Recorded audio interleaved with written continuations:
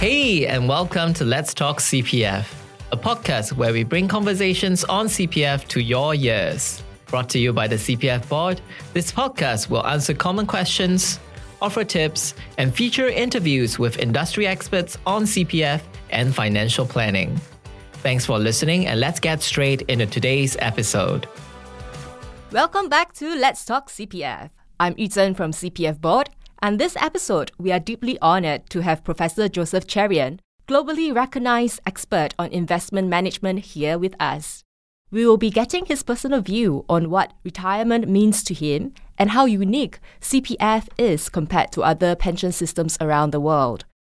Hello, Prof. Cherian. Thank you so much for joining us all the way from Kuala Lumpur. Hello, Yu-Zhen. I'm just delighted to be here. You have an impressive resume, extensive experience in both academic and the financial space, having taught investments and derivatives at both Cornell and Boston University, before moving to Wall Street to become an asset manager and eventually running the Quant Strategies Group at Credit Suisse, New York. You are also now an advisor to Mercer CFA Institute Global Pensions Index. So what about now? What have you been busy with lately? Thank you, Yu-Zhen, for the flattering opening. I used to be a practice professor of finance at NUS Business School in Singapore for the last 13 magnificent years. I just moved on as of July 1st to become a professor at an MIT-affiliated university in Kuala Lumpur called the Asia School of Business. And I'm concurrently a visiting professor of finance at Cornell University. So I've actually made one full circle. I'm now back at Cornell University where I first started. And those are the universities where I graduated from, Cornell and MIT. So it's like going back to my alma mater, so to speak. And you are showing no signs of slowing down. So CPF Board is in the business of retirement. And what is your view on retirement? How would it look like for you? Okay, let me say at the outset that my interest in retirement finance was not natural. I was more of an asset pricing guy. But my interest in retirement was forged by two incredible academics in Boston, Professor Zvi Bodhi and Nobel laureate Professor Robert Merton. They've both been to Singapore, spoken on pension issues in Singapore, and they, I would say, are partially responsible for shaping the pensions industry in the US as well. Now, coming to your question, retirement to me is about being able to continue with my economically and socially productive activities and lifestyle pursuits on a daily basis. And I'm sure it's the same for many people, be it for work or leisure. Since the proportion of time one allocates to each will change in retirement, I want to be sure on a personal basis of three financial issues during my retirement. One, that I receive a reasonable payout every month during my retirement years. Two, it should last for as long as I live. And three, preferably, it should be indexed to my cost of living or inflation. I like the idea that our retirement payout lasts for as long as I live, especially now that lifespans are getting longer. Exactly. And we were fortunate to have you on the CPF advisory panel from 2014 to 2016, where you helped to come up with a comprehensive set of recommendations on how the CPF system can prepare Singaporeans to be ready for retirement. What is the one recommendation that you think has made the most impact? Yes, indeed. A team of us, not just me, was asked to serve on the CPF advisory panel by the Singapore government over a 2-year period, where some very important improvements were made for the CPF scheme per the advisory panel's recommendations.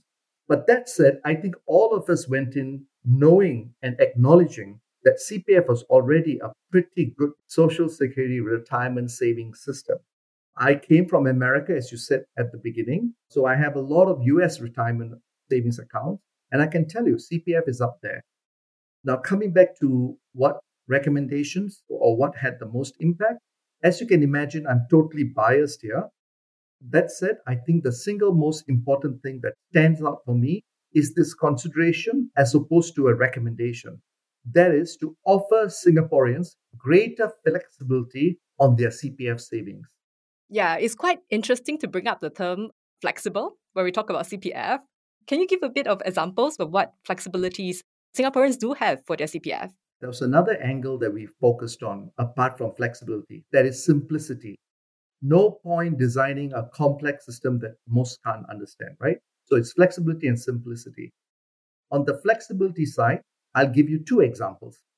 One, the option to withdraw up to 20% from your retirement account savings. I thought that was important so that those who had enough, who wanted to withdraw for certain exigencies or at the point of retirement, they were allowed to now withdraw up to 20% from the RA account.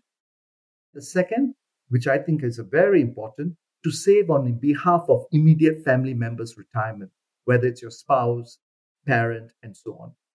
So those were the two most important examples I would consider as the flexibility part. And as they say, on behalf of their family, they get tax rebate too. That's correct. There's a tax deduction, a very healthy amount for each member that you deduct, up to a cap of course. So, Prof, you are well recognized internationally as an expert on investment management and bring with you private sector experience from global firms such as Credit Suisse and Bank of America. So, in your opinion, what are some features of the CPF system that is unique or remarkable, but most Singaporeans may not be aware of or appreciate? Okay, well, I was brought up in a family where we were told to appreciate what was given to us and to criticize when there were shortfalls. So let me just go straight to it.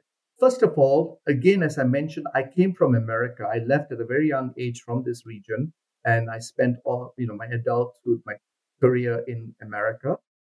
I have a retirement savings pot, which is mostly in America.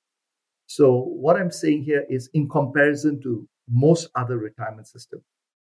First of all, I think one of the unique features that we may not appreciate as much is the high savings rates provided by the various accounts. Second, the seamless manner in which CPF helps us accumulate and decumulate our savings. What I mean by that is after you save up to your point of retirement, it will automatically translate to an income stream for life, and it's guaranteed by the government. Many countries have tried this and have failed, because they have most times left it to the private sector, and the private sector has other objectives as opposed to making sure you can retire safely. Example, I know Australia is looking at Singapore's CPF Life program as a benchmark. Third, it is fully funded and grows 100% tax-free. And it pools risk across various factors, including health factors, longevity, and so on. Fourth, members who exceed a certain CPF savings level, again, this is the flexibility part, they can actually invest their excess savings in the CPF investment scheme, which is called CPFIS, into private sector products like mutual funds, bonds, and insurance. So it's got a range of very unique features, which is a blend of what the government provides through the savings programs and the private sector provides through their financial products. And finally, you have security in retirement because of CPF Life, which provides you with an income stream for life. So it's like giving everybody an opportunity to have a life annuity. Correct. And those who have enough or they have more, they can grow their nest egg more with investment schemes. That's right. The aftermath of the pandemic across the world actually challenges some pension systems. What are some of the pitfalls you think Singapore should avoid? Since you mentioned pandemic, let me share something I've written about quite extensively in various journals and newspaper or media articles. It's about how countries, at least 4 I know, including Australia, the US, Malaysia, and India, allowed their retirement savers to dig into their retirement pots in order to help them tide over the pandemic. Everyone had difficulties. It was a national emergency around the world. But usually it's a role of government during a time of pandemic, tsunami, floods to actually support the citizenry. It's not your retirement account that should support you during times of exigency. That's meant for retirement. So I always feel and believe retirement savings should be ring-fenced and kept for its purpose. Retirement systems in Singapore and Hong Kong fortunately did not fall into this trap. Instead, the Singapore government, as you know, had many programs and transfers to support the people during the pandemic. Thank you, Prof. Sharan, for taking time off to share your views on the unique and noteworthy features of CPF systems, the pitfalls we should avoid and keep in mind, and also your personal take to retirement. So before we go, right, any parting notes for our listeners, maybe how they can too play their part to grow their nest egg? Okay, I would say allow your CPF savings to work for you for the long haul. Resist the temptation of digging into your retirement pot prior to retirement unless for essential purposes and approved purposes. Secondly, I would say if you're healthy and able to, do consider working longer. The rest of the world, we are all living longer, and most of us are working longer too. In the US experience, many people are more than willing to work longer. In fact, the retirement age in some places in America, especially in academics, can exceed 70. So it's very common there. And last but not least, if you still need additional income in retirement, do consider utilizing the CPF's housing monetization scheme called the lease buyback scheme. It can surely supplement your retirement income needs. And with that, we have come to the end of today's episode of Let's Talk CPF. Before you go, we would love to hear from you. Email us with your questions or comments at podcast@cpf.gov.sg so we can create better content for you. You can also leave us a review on the platform you're listening from to help others learn about our podcast. For the latest news, visit cpf.gov.sg/podcast or follow our social media pages. Thank you once again. Until the next time, let's talk CPF.